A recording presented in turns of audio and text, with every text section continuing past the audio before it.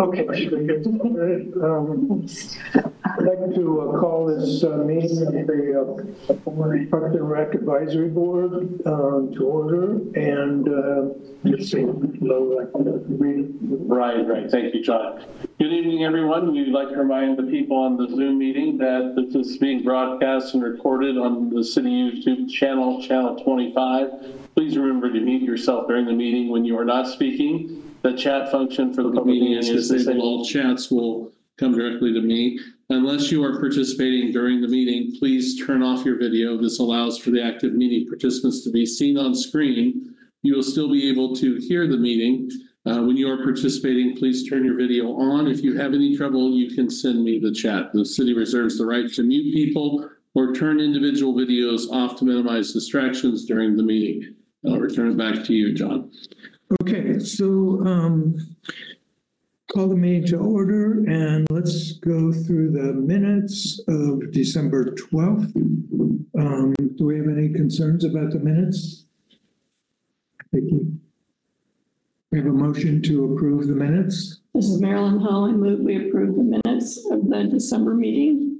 Val Renault, I second. Okay, it's been moved and seconded that we approve the minutes of the December 11th board meeting. Any questions, issues? All in favor? Yes,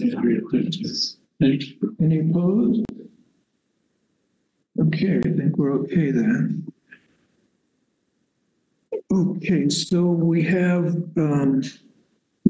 public comment now, and we had some written public comment. Right, we did distribute that today.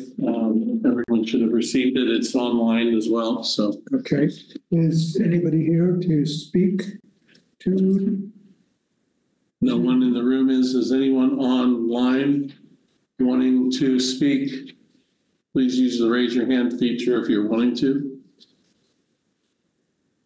Okay. Public comment. Okay, so I forget how this works. So the public comment. It's that just was written, received. it was, so we don't really talk about it. This Correct. We would have to wait a month for someone to come or to put it on the agenda. We can put it on the agenda Okay. next month. Yeah. or we could talk about it during our comments, Okay, you know, at the end. right. Well, a lot of times when there's public comments, sometimes staff needs time to review. So if people come before the board, you know, we have to allow staff time to. Right, to do the research or Yeah. whatever it is that they're asking. In this case, I think we could probably I think Lindsay's going to address some of that in her executive or the director's comments. And mainly because it deals with that whole process. Right. So she'll cover some of that in there. Okay. Okay, so first item here is introduction of new board members. So Vicki Colley-Akers, I'd like to, from the Health Department, I'd like to welcome you, Vicki, and maybe you could say a little something about your background. Sure. Thank you. Good evening, everyone. I'm Vicki Colley-Akers. As John mentioned, I am Director of Policy and Planning at Lawrence Douglas County Public Health. I also am faculty at KU Med Center, but live here in Lawrence. My background is entirely in public health. So part of what shapes my interest here is about equitable opportunities for healthy living and good opportunities, which seems central to the Parks and Rec board. So I'm thrilled to be here. And if we might go around the room and introduce yourselves to. Oh, that's not a bad idea. Vicki knows me. I'm Right. John Navedian. We're on the health board together. I'm St. Thomas. You might tell a little bit of how long you've been on the board and what brought you to the Been on board. the board a little less than a year, not super long. Kind of here representing Lawrence Skaters Association. It's kind of my gig work board, but yeah. Okay, Jackie Becker. I'm on the board. I think it's been 5 years, and I come from kickball, swimming, live music. I like sports. I like Parks and Rec. So Val Renault, I think I've been on the board the same amount of time, 5 years, and been really impressed with our commitment around this table to equity, because I think that is a something that the city cares about too. So that seems to come up a lot. We met, Lindsay Hart, interim director. Mark Ecker, assistant director. Marilyn Hull, retired person. I've been on the board for 5 years.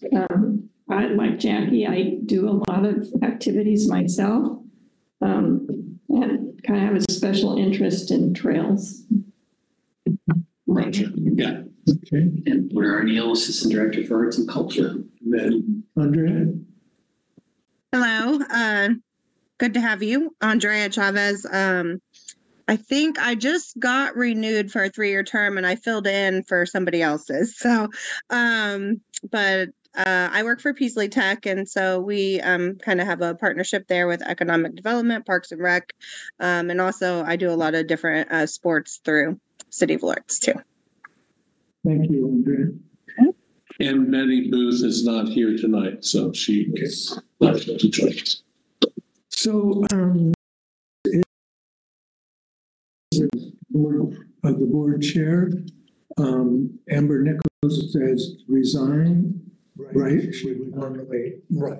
And I don't know why I did that. When we moved that to number 3, somehow that got mixed up when I was doing the agenda. So, but we can do both 2 and 4 since Nick's not here. Usually we move the presentation the highest thing on the list, but because you didn't know anybody, I thought it would be important at that. And Nick's not here tonight, and Porter's going to fill in to do that. So let's go ahead and just do 2 and 4, and then presentation after that.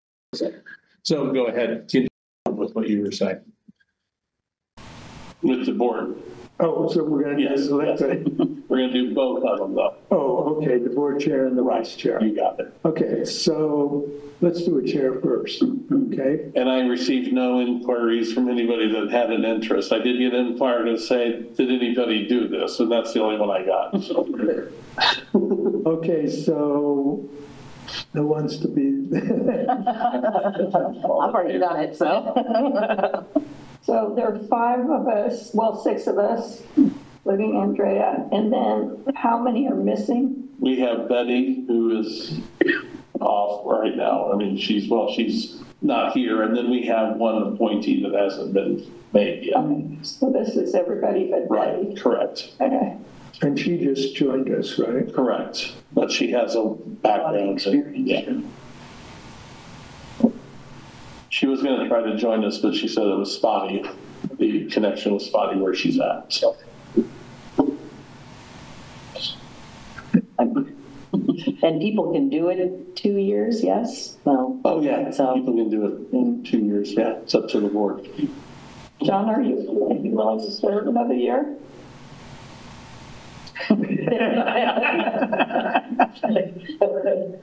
Sure, I'll be glad to.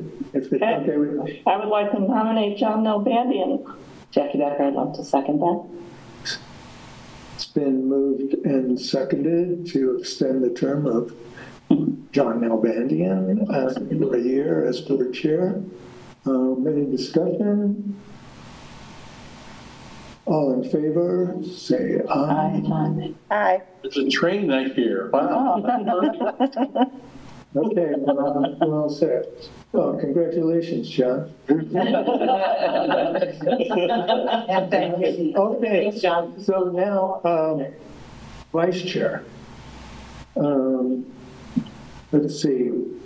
Andre, you guys, you haven't served yet? You wanna go for it? Now, are you interested? And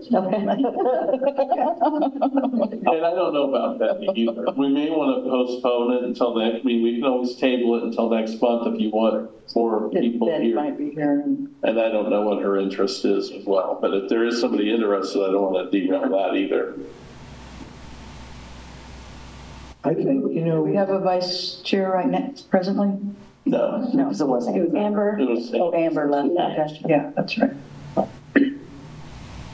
well, we can postpone it and. that's up to the board. Yeah. I'm just throwing out options for you. So I'm thinking that the skate park is going to be a big deal, I think, coming up. You want to There is a possibility I might be relocating for work. It's not, I didn't want to talk about it because there's nothing concrete yet, but I don't want to commit to something and then be like, hey, I gotta get out of here, because that wouldn't be very productive. Okay, so we'll push it down the line a little bit. I would be willing to serve as vice chair. Okay, Maybe all right. Jackie Becker, I second that. Okay, all right. Or do we need a first vote? Or Yeah, I'll okay, second it. okay, then I'm first then. Okay, Andre, you okay with that too? You haven't spoken up a little bit. Yeah, I think Marilyn would be a great vice chair. Okay, then all in favor? Aye. Aye. Okay, any opposed? No. So congratulations. Thanks, Marilyn. Thank you, Mary. Okay, so we're going to talk about the Lawrence Music Alliance, right? So Yes, and I'm going to, Nick Carswell was going to be here to do this, but he couldn't make it tonight. So I had the chance to see this with Fally Afani with the Art Commission last week, so I thought, well, I can at least step in and really get this out. So it's interesting that there are numerous cities right now really looking into music as part of their ecosystem.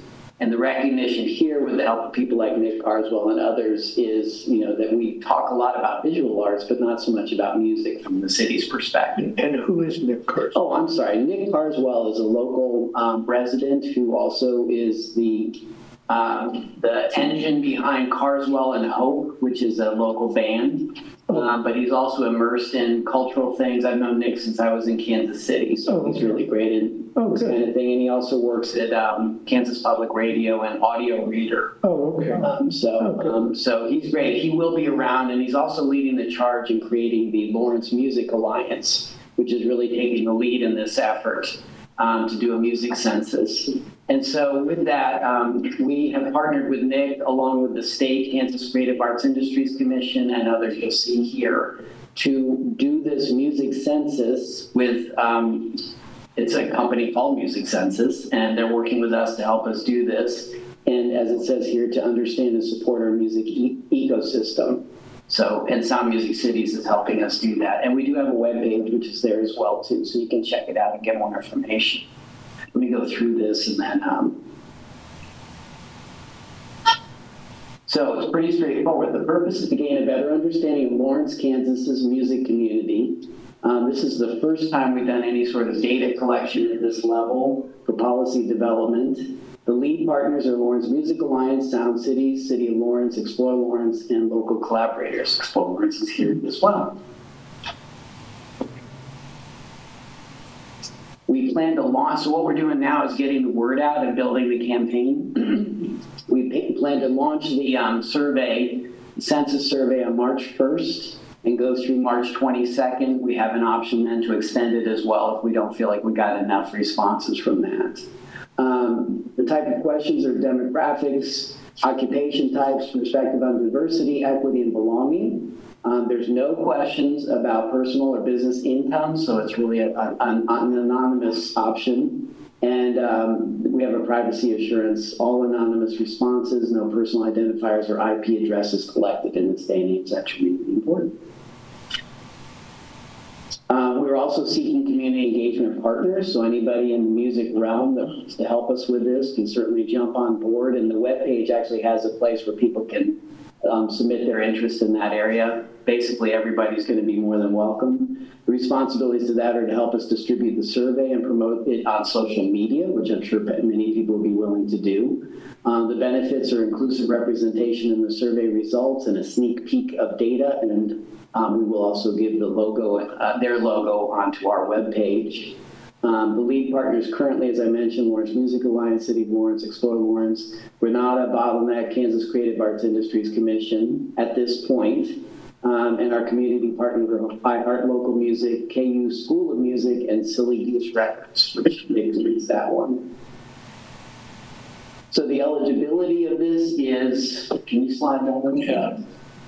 basically anybody 18 years or older in the Lawrence Douglas County area involved in the music industry. Qualification, all contributors, regardless of compensation or job type. So that's really key, is that you don't have to be making money as a musician to contribute to this census. It's really that broad in that sense. And So all you have to do is call yourself a musician. basically, if you feel like you're in the music industry in some way, shape, or form as a musician or as somebody helping with tech and that kind of thing, we want to hear from you.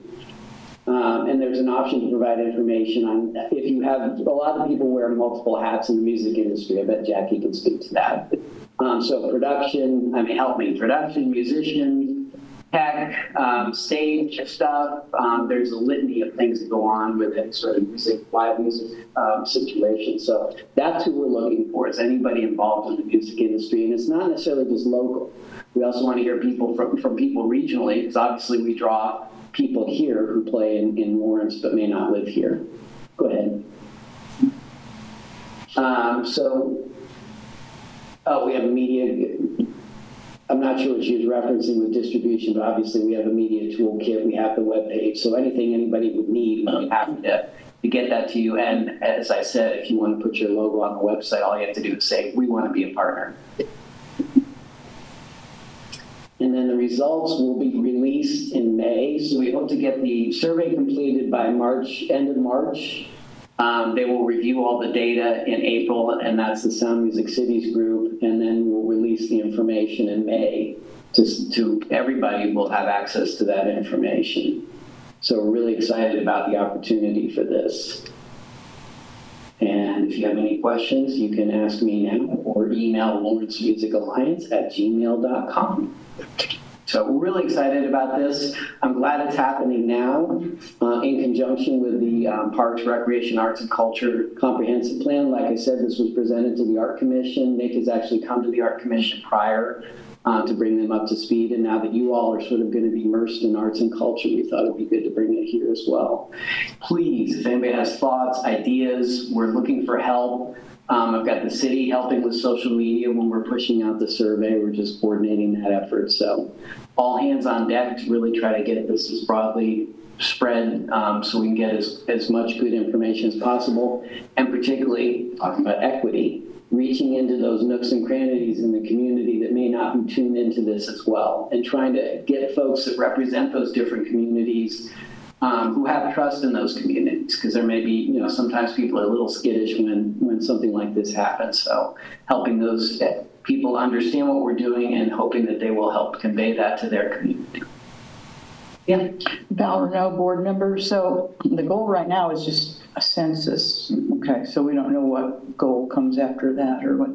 Right. This is really just a research effort to really kind of get a glimpse of what's really going on in our music community. We know that we're a music town. We are. But what does that mean? And who's represented in that? Who's active in that? All those questions that we really just don't have. I'm sure we can all take guesses at it, but it's good to do something like this to get a really clear picture of what's going on. Marilyn Hull, board member, what's the incentive for people to be counted?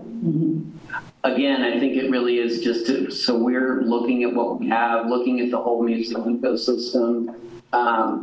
With Nick working with Lawrence Music Alliance, he's trying to hear from all these different folks who are involved in this area to determine what are some of the needs and that type of thing. So basically, it's just, one would be informational, but it also may be we need a grant program for musicians, or we need some kind of professional development opportunities. Are we, providing all the resources that our local musicians need? That kind of thing. So really getting close to that. Like I said, we have a sense of this with our visual arts students, but we really don't know that this has been affected with the musicians world in our town. So that's the reason behind it. Jackie Becker. I have a lot of questions. First off, is this just related to live music or all kinds of music, like recorded music or theater music or radio or all kinds? All music? Okay. Yeah. Is it just this, because you said it can be anyone filling it out. So it's not just the city of Lawrence, is it the county, the state, or why are you asking other people to? Basically anybody working in Lawrence. I mean, obviously we want to focus on Lawrence and Douglas County. And we believe that will be most of the information. But like I said, if somebody's coming from, Topeka or Kansas City or anywhere in the region, we want to hear from them as well. So when you say working, does that include touring musicians then that come through and perform or no? Yeah. Okay. Yeah. And then lastly, how, is it only online or are you going to be, speaking in terms of equity, is it going to be having these questions available in other places where music happens? That's a good question. At this point, I believe that they plan to do it online only. We actually met today, and one of the discussions we had is they are working to make it bilingual, so they want to have a Spanish version of the survey as well. Whether or not we can do a print version or something and get that to people, I'm sure they probably can, but I don't know for sure, so let me check on that. It's a good question. Yeah, I think that would be critically important to getting as many, as you say, pockets. Well, I think we're missing people if it's assumed you can have internet and can answer questions like that. So I would definitely push for that if we could have alternatives, like a library or something like that, a common meeting place where people could respond. Yeah, we've done that before. We'll have paper surveys available in libraries. So let me check on that. That's a good question. Yeah, but though the online survey makes the data analysis a lot easier, right? Right. Check the box. Well, and so many people have access in different ways, so it's usually a good way to go, but you're as well taken for those, because we really do want to hear from as many people as possible. Okay. Thank you. More to come. What else is happening on the arts culture scene that's relevant to Parks and Rec? Amanda Golden has been working with the Confluence team, so they've been putting together information and ideas about what they're going to propose as part of the comprehensive plan. Yeah. I don't have all the details on that at this point, but that's certainly going to be a big part of what's happening. And we have the public meeting coming up, so we'll learn more about what UTC has discovered on the arts and culture side of things as well. Okay. Cool. Great. Okay, let's see, I guess we're now at the 2024 capital improvements project. Do you mind putting that up, the Excel file first? Excel, okay. Oh, whoops, sorry, Chair, I forgot. These projects have been funded. I mean, this is going to happen. This is. Yeah, I'll show you some of the. So Mark Ecker, Assistant Director of Parks and Recreation. I think previous meetings we had talked about you wanted to kind of see what was going on with CFP. So I'm just going to give you a little bit of an overview of where we're at today and where we're headed. This is our project list. So bigger projects that hit CIP are $100,000 and more. So I wanted to give you a little view of 2023 because some of these aren't done yet. So the skate park improvement project is complete. We hope to have a ribbon cutting here in the next week or two. That's turned out really well. We did a walkthrough kind of in the middle of the snow season there where they got it constructed, then it snowed 8 inches so nobody could use it. So then as soon as it melted, we did a final walkthrough. It's pretty much open now. People are using it. So heard really good comments on it. So I'm pretty excited to get the city commissioners out and do a little ribbon cutting ceremony coming up. Other ones that aren't nearly as glamorous is the sewage lagoon at the Eagle Bend Golf Course. Nobody really cares about that one, but it's almost the same money. So that one will finish probably the next 2 to 3 weeks. Eagle Bend Golf Course, we're replacing the whole pump system on the irrigation, which is a kind of a big deal project because we had to shut it down in the fall and we have to get it back up by March 1. But that's a complete replacement of the whole pumping system that runs all of the irrigation on the golf course. So that one's pretty close. We're within 2 weeks of finishing that one. We just had a final construction meeting today. Lawrence Loop, this is one I'm going to talk about a little bit. This one is a preliminary design of the space on the Lawrence Loop from 7th Street to Constant Park. So the Colorado River Commons group started that design back in 2020-ish. It's been studied since 2019. There was an alignment study done with that. So, and I'll get into more detail, but basically where we're headed is we're headed to the City Commission tomorrow to request their approval to submit a grant for a $21 million grant project that would close that loop section from 7th Street to Constant.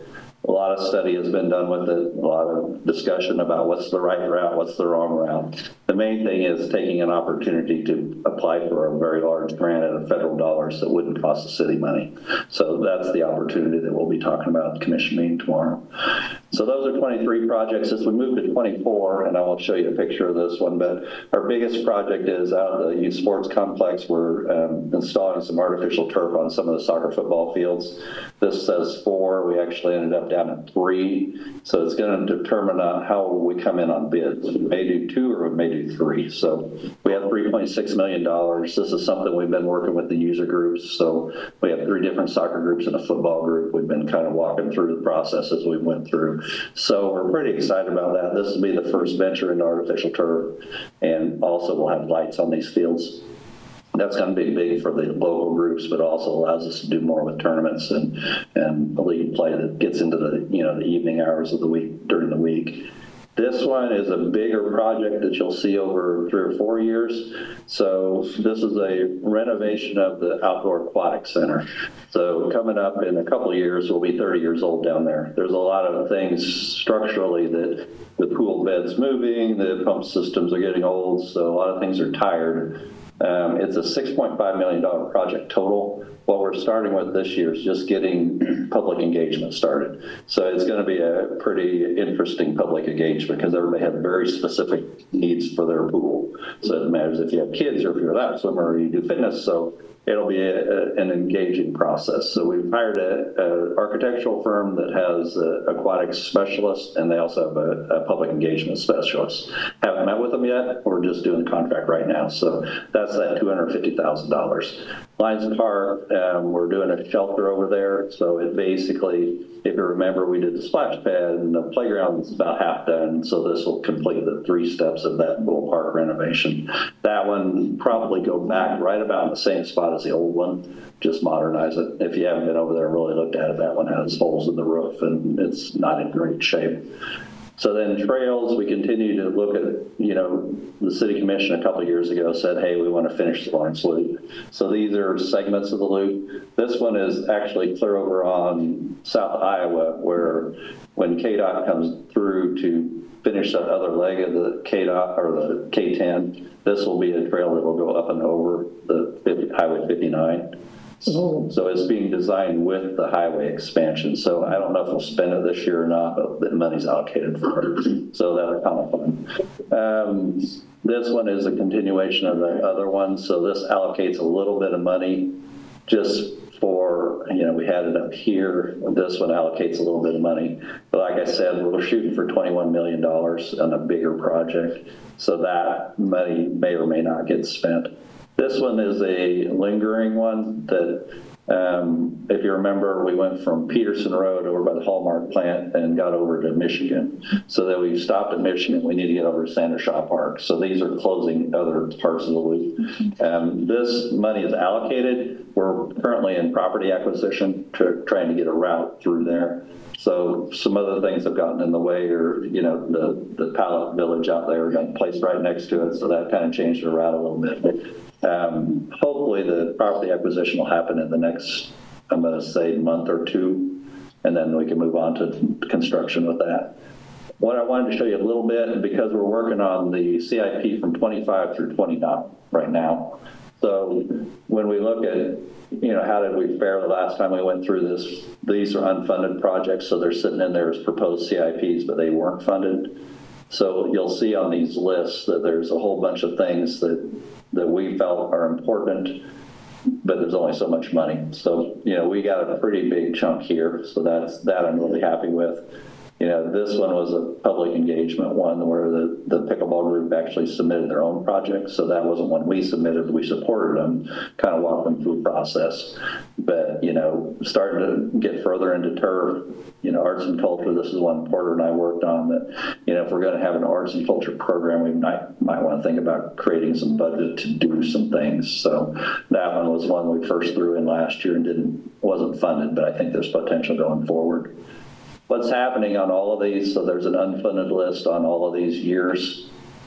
So the goal is to start shifting those down to the 2028, 2029 and not let them just fall off. So we just keep moving them down. But you look here in 25, you start picking up more of the outdoor aquatic centers. So it's another 250,000 for design. And then we put $1 million into construction. So that starts the construction. Then we finish the construction down here in 26. So that's how that one's working a little bit. Water Tower Park, this is one we promised the neighborhood when the water tower got relocated up there. That relocation of the water tower is supposed to happen by October of this year, so we went ahead and put money in to revamp the park after all the construction's done. So that'll be a real good public engagement. We've engaged them quite a bit, but then we said, we're a year and a half off, so we kind of put a pause on it, but we'll bring it back as we get closer to 25.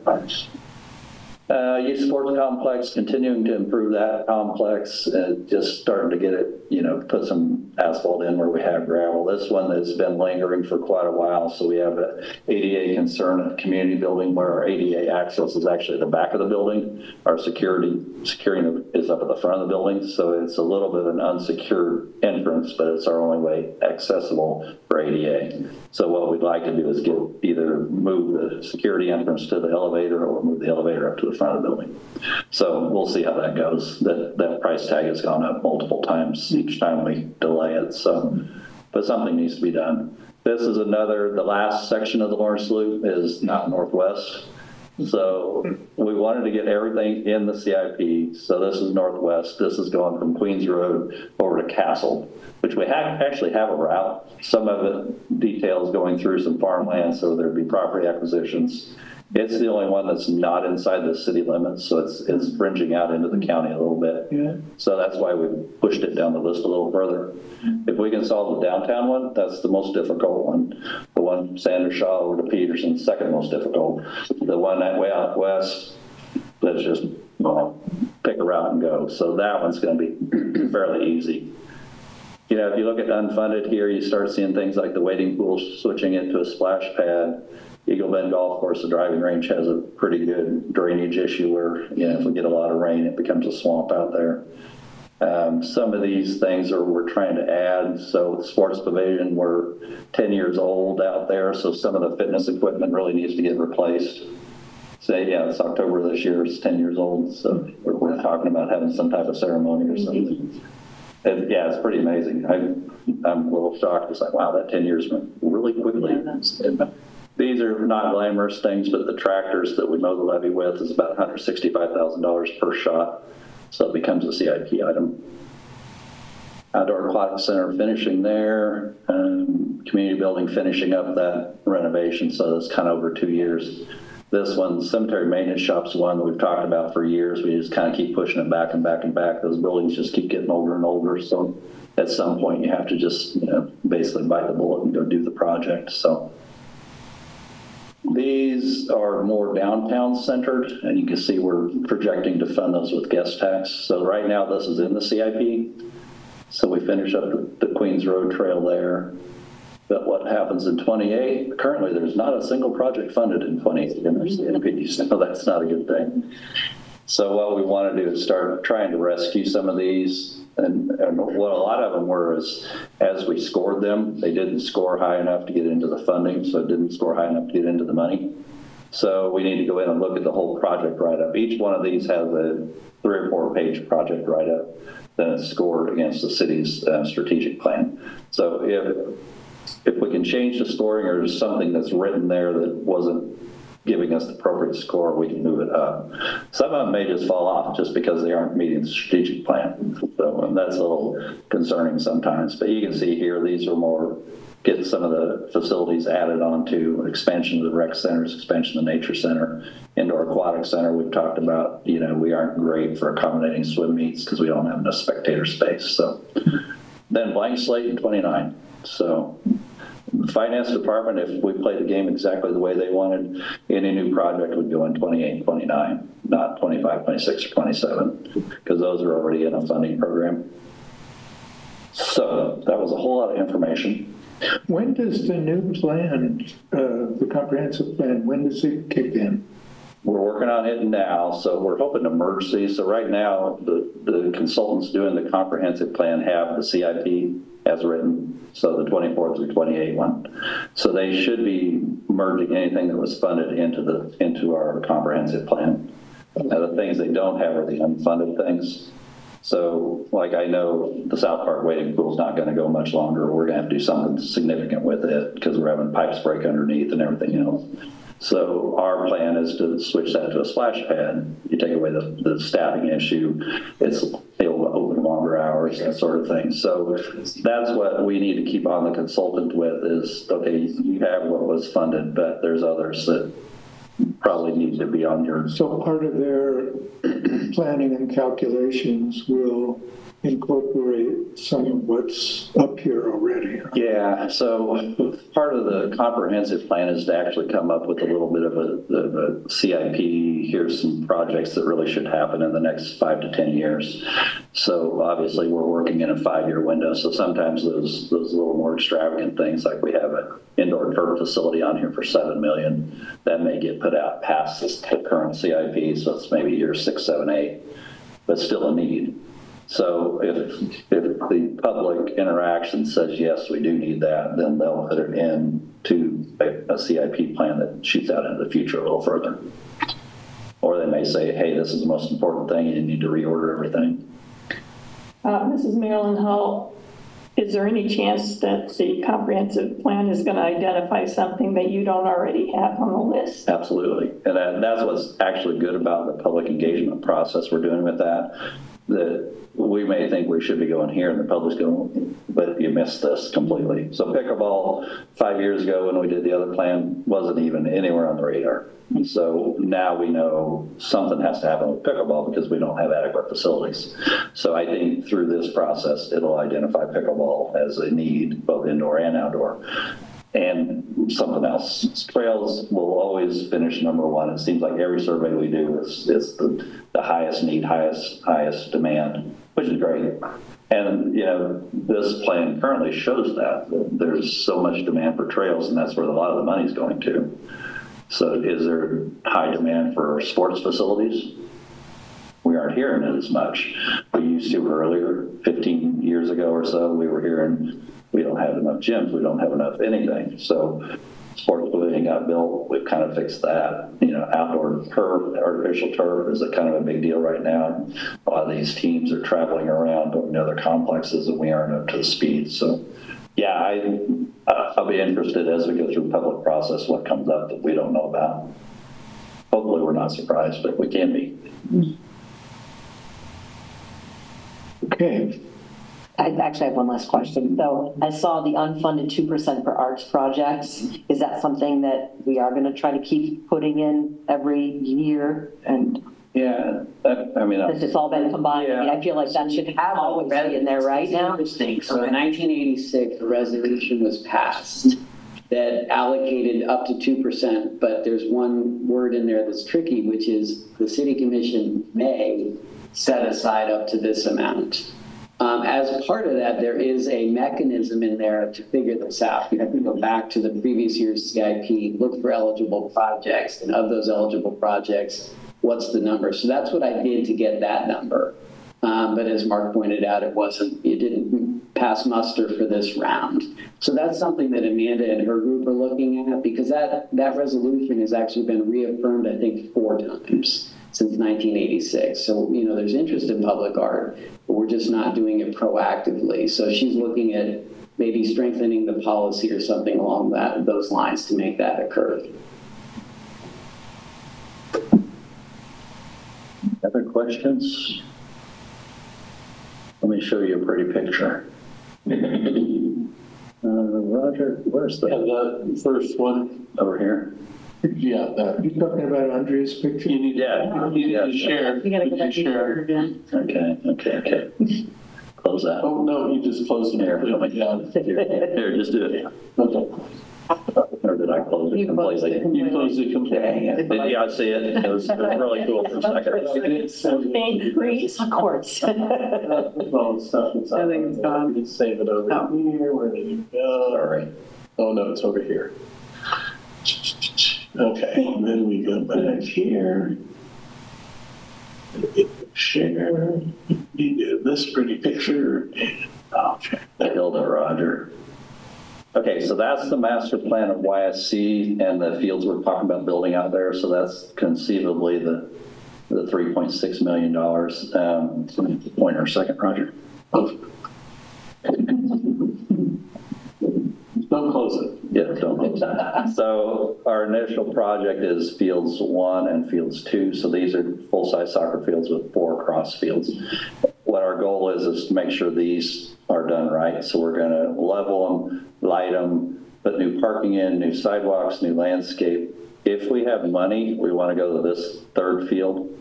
So I think we might get the turf in, but I'm not sure we'll get the lights in for the 3.6 million.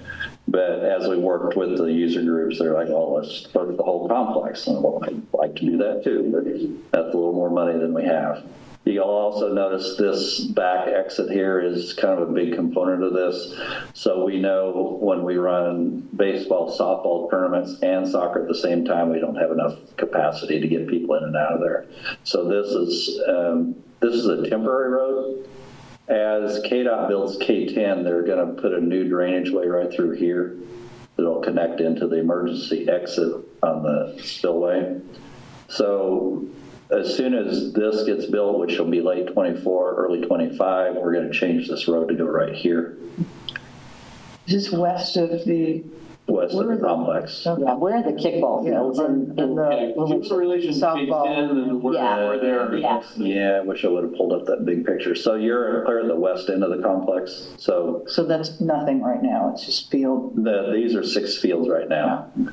So these are 6 soccer fields. These are football fields, 1, 2, 3, 4. And the 5. the mutt runs to the Way over here. And so then 6 to 8, 7 o'clock.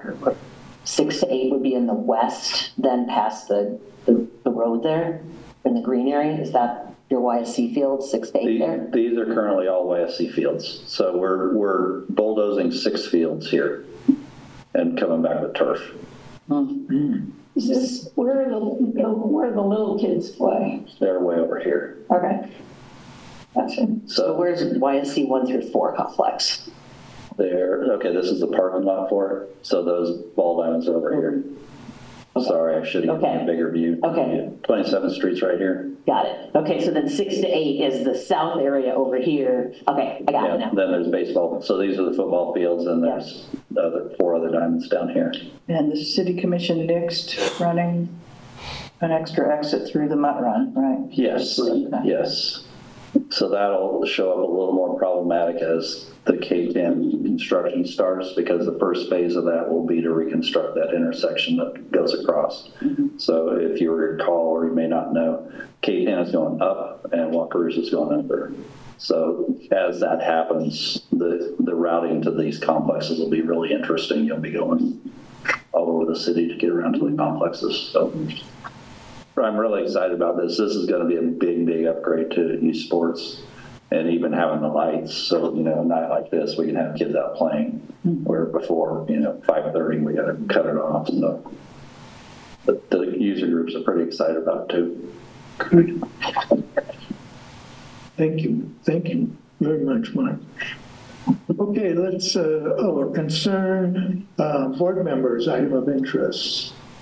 So, let's see, Val, you wanted to say something about. Oh, yeah, I just agreed that it would be nice to have reports on what the public said when they came to those meetings, which is what they were asking for in the email. I'm not sure if those reports would change or influence anything. I mean, I guess what they want to know is how seriously their opinions are being taken. Well, I was thinking about that, and I think that they are utilizing more data than we realize.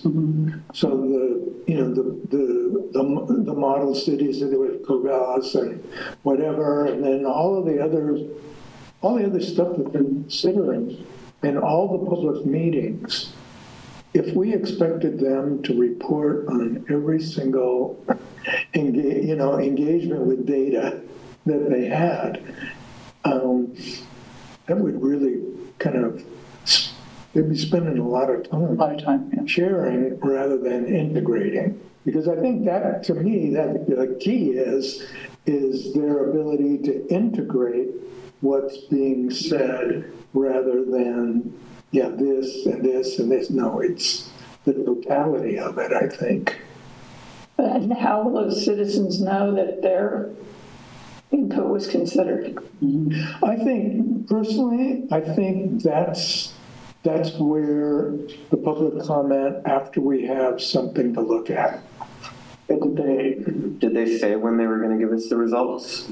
Yeah. I mean, I was going to give an update, but Let's do it now. let's do it now. Yeah. No, I mean, all good questions. And I mean, even personally, this is my first time going through a master plan, a comprehensive plan. So I'm thinking the same thing and learning a lot as we go along the way. And I know Mark and Porter have been, and Roger, I'm looking at you, what I'm going to say. I've been through this before, but yeah, I think, John, your point is valid in that they are gathering data and information from so many different places, and they are working on getting it all compiled. And so they had the first open house back in October. And then they had the statistically valid survey went out. And then they had an online version of it that we asked actually to leave it open until the end of January. So they are just now compiling those results. So coming up as far as the timeline, they have the steering committee is February 20th. So they're going to be meeting with the steering committee next week. And they will kind of have their first draft recommendation to review with the steering committee, which is our main group and they haven't met, in a few months. And so this will be the first kind of blush with some of the data. And then the next open house is 2 days later on February 22nd. And so they will have information to share at that next open house. Meanwhile, we have the results back of the ETC survey, so the statistically valid survey, and we have asked them to give a presentation to the city commission on March 19th. So that data is going to be presented. It's just going to be presented from ETC. It's not going to, our consultants don't plan to give an update because they're so close to the end. They're working with that information, but they're working on their recommendation, which will come later. So this is just a chance. We wanted to share the results of the data. It'll just be the numbers, the raw data, no interpretation, just here you go. Here's how people answered. Here's what they have. So that is coming on March 19th. And so again, all these different pieces that they're gathering along the way are helping them inform their recommendation. And so as far as timelines, the first, I think, review that they would present to staff, and then I assume at some point the advisory board would be in late March. And then I think their original timeline was to have their final plan ready by mid-April. I don't know if I feel like we might be a little behind on that. Another piece to that is getting our new director hired. And I know there's been conversation about waiting to get the new director on board before the final, plan is presented. So we might have to push that off a little bit, but I think we're still tracking pretty close to where we should be.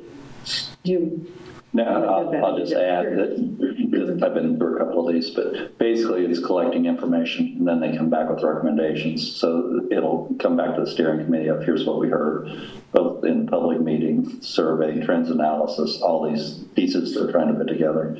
So, and that's where the steering committee gets to engage a little bit, go, wow, that's perfect, or wow, you're way off. So that allows that to be informed. Then it goes back to public again so that they can see kind of what's being recommended and, have people raise your hand and go, hey, you forgot about this, or hey, that's great, that's perfect. Every public meeting always has a little bias usually. It depends on who showed up to the meeting as to how many stickers got stuck on which ones. So they use that, but they don't say that's their only piece of information, which is good because, if the golf people didn't show up that night, then it looks like nobody cares about golf. Well, we know that's not true. So I think the process will pan out really well as we go forward. And I would recommend attending the next open house and talking with the consultants, because I think they're happy to share that information and the individual data. And I know the public comment we received was specifically about that first open house, and we want to see the dots and all that. So again, I think it's not necessarily part of the plan to actually share every time they get that information, but if you want to come to the next open house, I think they'd be happy to talk about, what they're seeing and what came out of that. So I definitely think it's fine to ask. And just a reminder that Porter's deeply involved with the steering committee, right? Well, just helping to facilitate it. So That's what I meant. And then I'm on the. You're on the committee. Okay, I thought Committee. Yeah. it almost sounded like they just wanted some acknowledgement, like, I don't know if they want a picture on the Facebook page or. Well, I will say too, that a lot of times the data that's gathered is in the report in the back in the appendices and things, so it is referenced. Now, with a public meeting, it's a little bit tricky. I mean, in terms of some of those boards and stuff, I don't know how they're going to line that stuff up. But to what, Mark said, a lot of times those public meetings become, a group of contingent of people are there and really pushing a cause more than anything else. So it's the eating of the elephant analogy, where the person for the trunk thinks it's a snake, blindfolded, that kind of thing. So if you look at any one piece of this, it could be misleading in the sense that may not be what they're really hearing. I know Amanda interviewed 30 different stakeholders, so what they got on their boards versus what she's hearing directly. And then they also visited and they were at the open house. So I think I think John articulated it. This is gathering a lot of information. So to think any one piece of it is singularly going to be informative is not a great In some way, the next time they respond is when they see the recommendations. right. And On the 22nd, and for that meeting, I believe reporter we're going to also sign up on, for Zoom, and so we'll have a recorded that we can put out for the public's consumption as well. So, they'll start the meeting with a presentation, and for that we've made it available on Zoom. We have somebody with a visual impairment, so I'll make sure that they can access the meeting. So it'll be imperfect, but we'll do our best. We'll do our best. But again, it's about that transparency. We do try to provide that. We probably, looking at it in hindsight, we probably should have looked at some kind of element from the first meeting, but at that point, we were really trying to get the ball moving down the road there, so. Okay, how about we move on? We're still doing the comments from the board, right? Correct. Okay. So should I do an update then on the grant and the final meeting that we had in regards to the bike lane and stuff, and kind of explain what went down before the city commission meeting? Yeah. Okay, so that should be me or you, I wasn't sure. So last Monday, we had our final meeting to vote on pushing forward the grant to work on basically the river and the design that's been being created with the big grant we're hoping to get from the government. The one big change that we learned in the process was that the bike trail going along the river line towards Bowersock Dam cannot happen because there's some wires, and for Bowersock Dam to be able to, they have to have this machine that moves basically to repair. You might say what committee you're talking with there. What was that called? I don't even know. Yeah, the steering committee. I was on the steering committee for the downtown Lawrence Loop. Whatever they were. I'm the board. Several months ago, we asked for somebody to serve. Yeah, and so,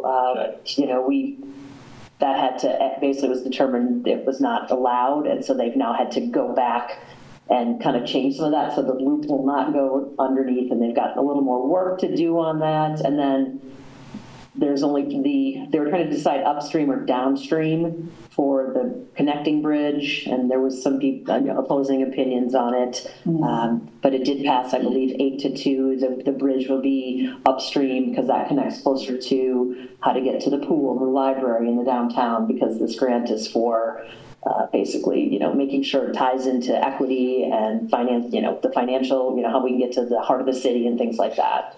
And so it did pass. It did not pass unanimously. So now I know it's the city commission, and then it'll get submitted. So sorry, that's the pedestrian bridge you're talking about? The pedestrian and bicycle bridge. Bicycles, yeah. Because currently, it's on the west side. Yeah, it'll be on the west side, so upstream. Yes. Yeah. So, because and a lot of people ask about that. Why can't we just use what what we already have, Right. but they're not ADA compliant. And so this new one that's being built will be accessible for all, so.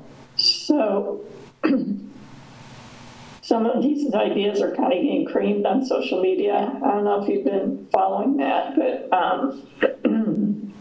what I've heard is the people of North Lawrence saying they'd like to have a downstream pedestrian bridge. And I'm wondering, does Bowersock control like half a mile or what? No.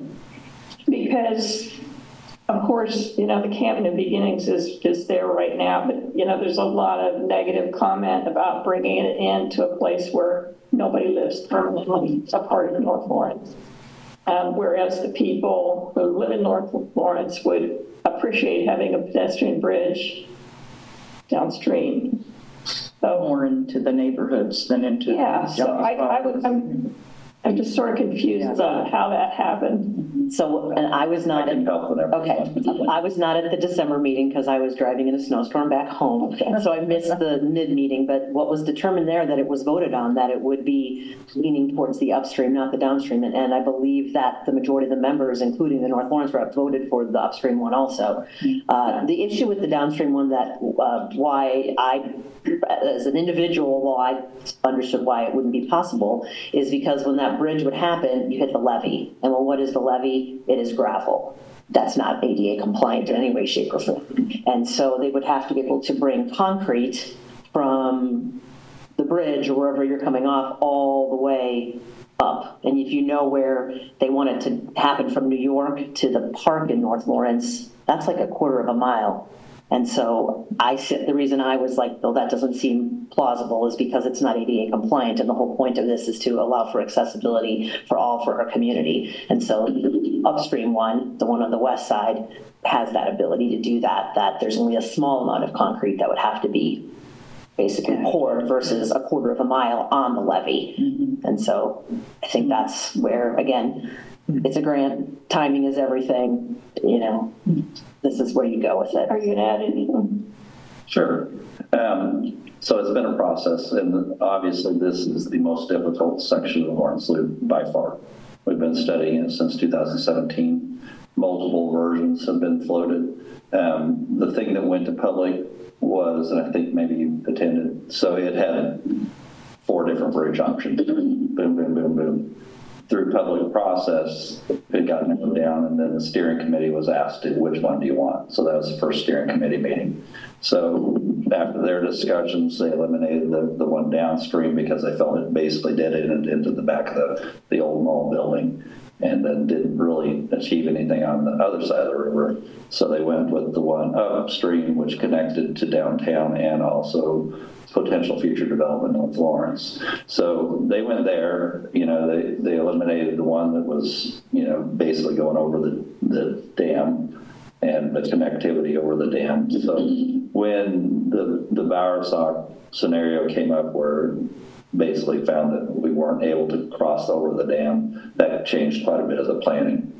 So the upstream one's still very viable. The 7th Street, you know, I call it the upper one. So we're going down 7th Street, going through downtown, coming behind City Hall, connecting, flying over, and getting down to the trail is still viable. So there's 2 options that are really viable. Is there a perfect one? Absolutely not. So I don't love the 7th Street one. It's not perfect because we're crossing a lot of driveways and roads, but it still is functional. It's really tight getting around City Hall and under those 2 bridges and then creating some type of flyover that gets us over the railroad. That's difficult. You know, we've literally studied this since 2017, and honestly, it was 10 years before that. So I think what we need to talk about, and we'll see what the city commission wants to do with it, is this a plan that we can submit grant funding for, knowing that we still have to do construction documents, knowing that we still have to look at it in closer detail. If $21 million is available, is this close to viable?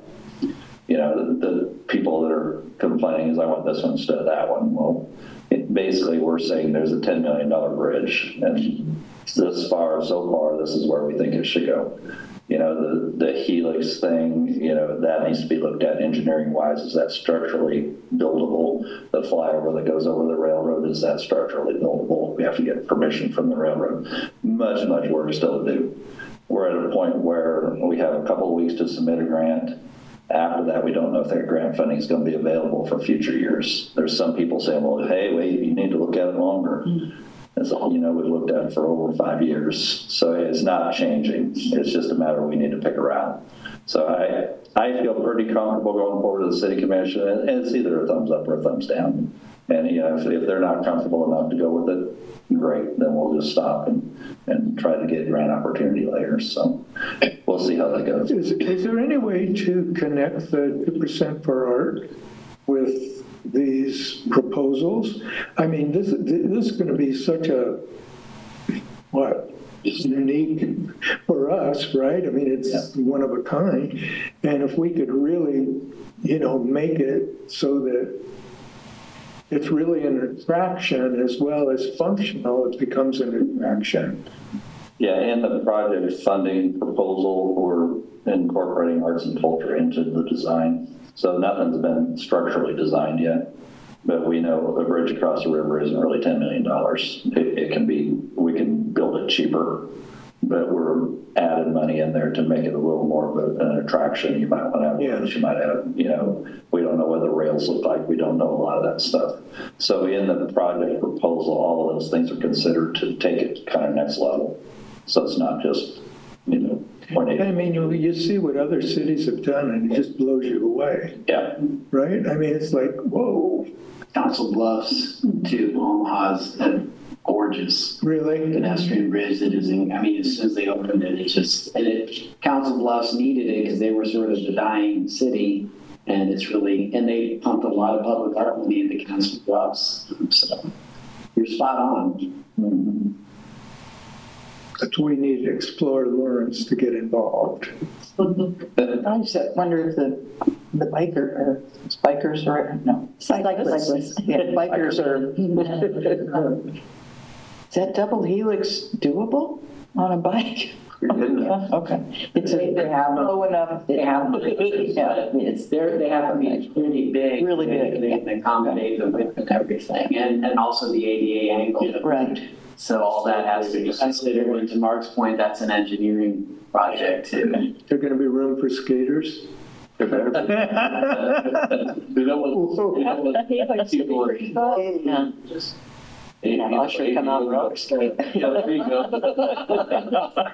Wow. Yeah, he almost took a spin. It was funny. Like, oh, no, we didn't. Okay, guys, let's move on. I got one more. Okay, go on. The Broken Arrow Park enclosed shelter. Mm-hmm.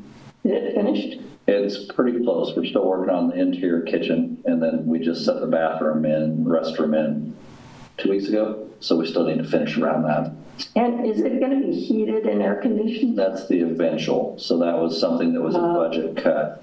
The original plan called for heat and air conditioning, but that was another $150,000 we didn't have. So we went ahead and did the structure. We're building a kitchen inside. We ran sewer and water over to it. So that's a huge improvement. The restroom will be heated. So we have capacity to go year round. Right. I'm hoping this year we can put heat and air conditioning in. We'll see. Okay. But yeah, we did step by step, and that got cut on our budget. So it's really cool if you haven't been in it or if you haven't seen it. It gives it a whole different mindset. And then, we moved the playground, moved it further away from the shelter. So we hope to do some exterior landscaping too, to maybe extend the east patio out further, put some tables out there, new grills. So I think there's going to be a lot of demand. oh, it's going to be huge, especially if we can get it to where we can heat it. Yeah. Because, that early spring season, if you're in March, it's not really doable, or even in October. Right. It's still really nice outside, but you don't want to bet on the weather, so. Thank you. The skate park ribbon cutting, do you have a hard date on that yet? No, we're trying to play with the weather a little bit. Right. So. Yeah, Lawrence Skate Association and the Skate Shop River want to do an event in combination with the city of Lawrence. So who's the one that needed? Talk with, who do I need to talk with? You can talk to me. Okay. And I'll communicate with everybody. Okay, cool. Thanks. What time of day do you think would be best for that? I mean, probably early afternoon, like 2 p.m. probably, something like that. Okay, I didn't know if we'd have kids there or not, or do we need to worry about school schedules or? Oh, maybe. It depends if you wanted to do it on the weekend or weekday. Oh, good point. Okay. Could have someone demo the vert ramp. Yeah. So we did weekday, maybe 4:30 or 5 or something. Yeah, probably.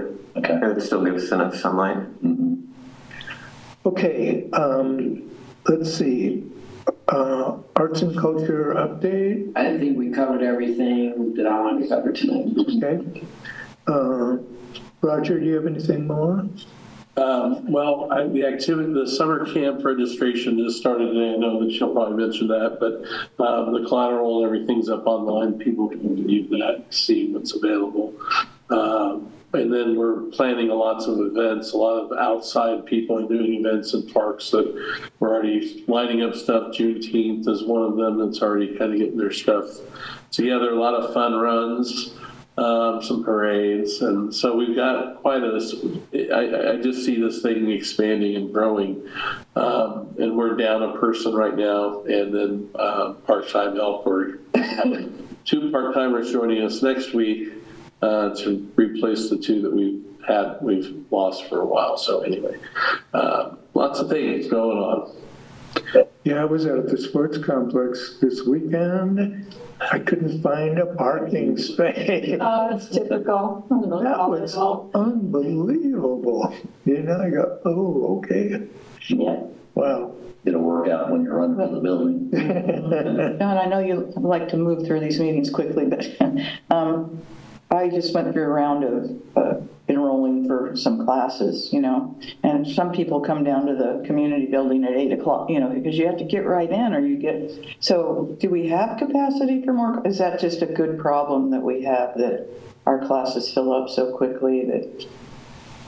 Yeah, it comes down to, I think, space and instructors and that sort of thing. So our staff is always kind of running into a fighting over this room and that room, and it's always like a puzzle piece. It is a great problem to have, but I mean, we're continuing to look at ways that we can expand, but sometimes it's the availability of the instructor as well. So if it's a specific class type where we have just, that one instructor, they may only be available certain times or days, but, I think just continue to talk to the supervisors. If there are classes that continue to fill up, please let them know that, you're waiting and you're interested. Yeah. But or feel free to pass that on to me, and we can always take a look and see, if there's something that we can expand. But it's obviously at the children's level as well as a senior. Yeah, definitely. That's what it was. So we need another sports facility. Yeah, we need another facility and more staff. Yeah. Okay, Lindsay, you want I think Mark's next on the. Mark? You want to do? Just a quick highlight, downtown lights, so we keep them up through Valentine's Day, so it's Wednesday. They worked out really nicely for the Chiefs the other day. Oh, yeah, that was the downtown. Yeah, because of the lights, of course. So the lights will stay on until Thursday, and then we'll start taking the downtown down. We've taken a lot of the perimeters down. We may leave the red ones up and take the white ones down just in case KU gets into a Final Four run. I don't know if you remember, we did red and blue down there for a couple times. And we still have the green ones in the mid block, so we can do St. Patrick's Day. Somebody told me it was the 49ers. I mean, really? Is that what you saw? That's what it looks like. Blasted. Yeah. Anyway, so that'll be happening here the next week, but that's all I need to highlight. Yeah, I went down there last night. It did? Yeah. It sounded like there was quite a crowd that it was like the Final Four. It's really silly. Yeah. That was a miniature like practice for the. Yeah. A lot of people down there. That was fun. It's funny. Okay, now I can go. Just again, we've already discussed the comprehensive plan update, but just a reminder again that the next open house is February 22nd at 5:30 p.m. at Holcomb Recreation Center. So definitely want to encourage everyone to attend that. And then again, tune into the City Commission meeting on March 19th if you want to see the ETC survey results. In addition to everything else we've already discussed, just a quick update on the director recruitment. I don't have too much to update on that, but they are in the middle of interviews right now. So it's been passed on from the recruiter, has passed on their top candidates, and now the city is scheduling interviews. I think they're going to take place at the end of February. So things are moving along. I know last month they reported that I spoke with our HR director, and she had confirmed that the advisory board, one or two members will be included as part of the process. I just don't know what that is yet. So we're kind of waiting. I think once they get the next round of interviews set, and as we get a little bit closer, we'll find out how that's going to look and what the panel and interview, schedule will look like. And that is all that I have. Okay, let's see. Any final thoughts, final issues, anything? Okay, then I think we can wrap it up. Huh? It's a motion to adjourn. Sam Tomlin to adjourn the meeting. Yeah. Second, Marilyn Hull. All in favor? Aye. Aye. Okay, thank you all very much. And welcome. Thank you. Yeah, welcome. Well, I was going to say. Thanks, Andrea. Bye, Andrea. Matt, you have a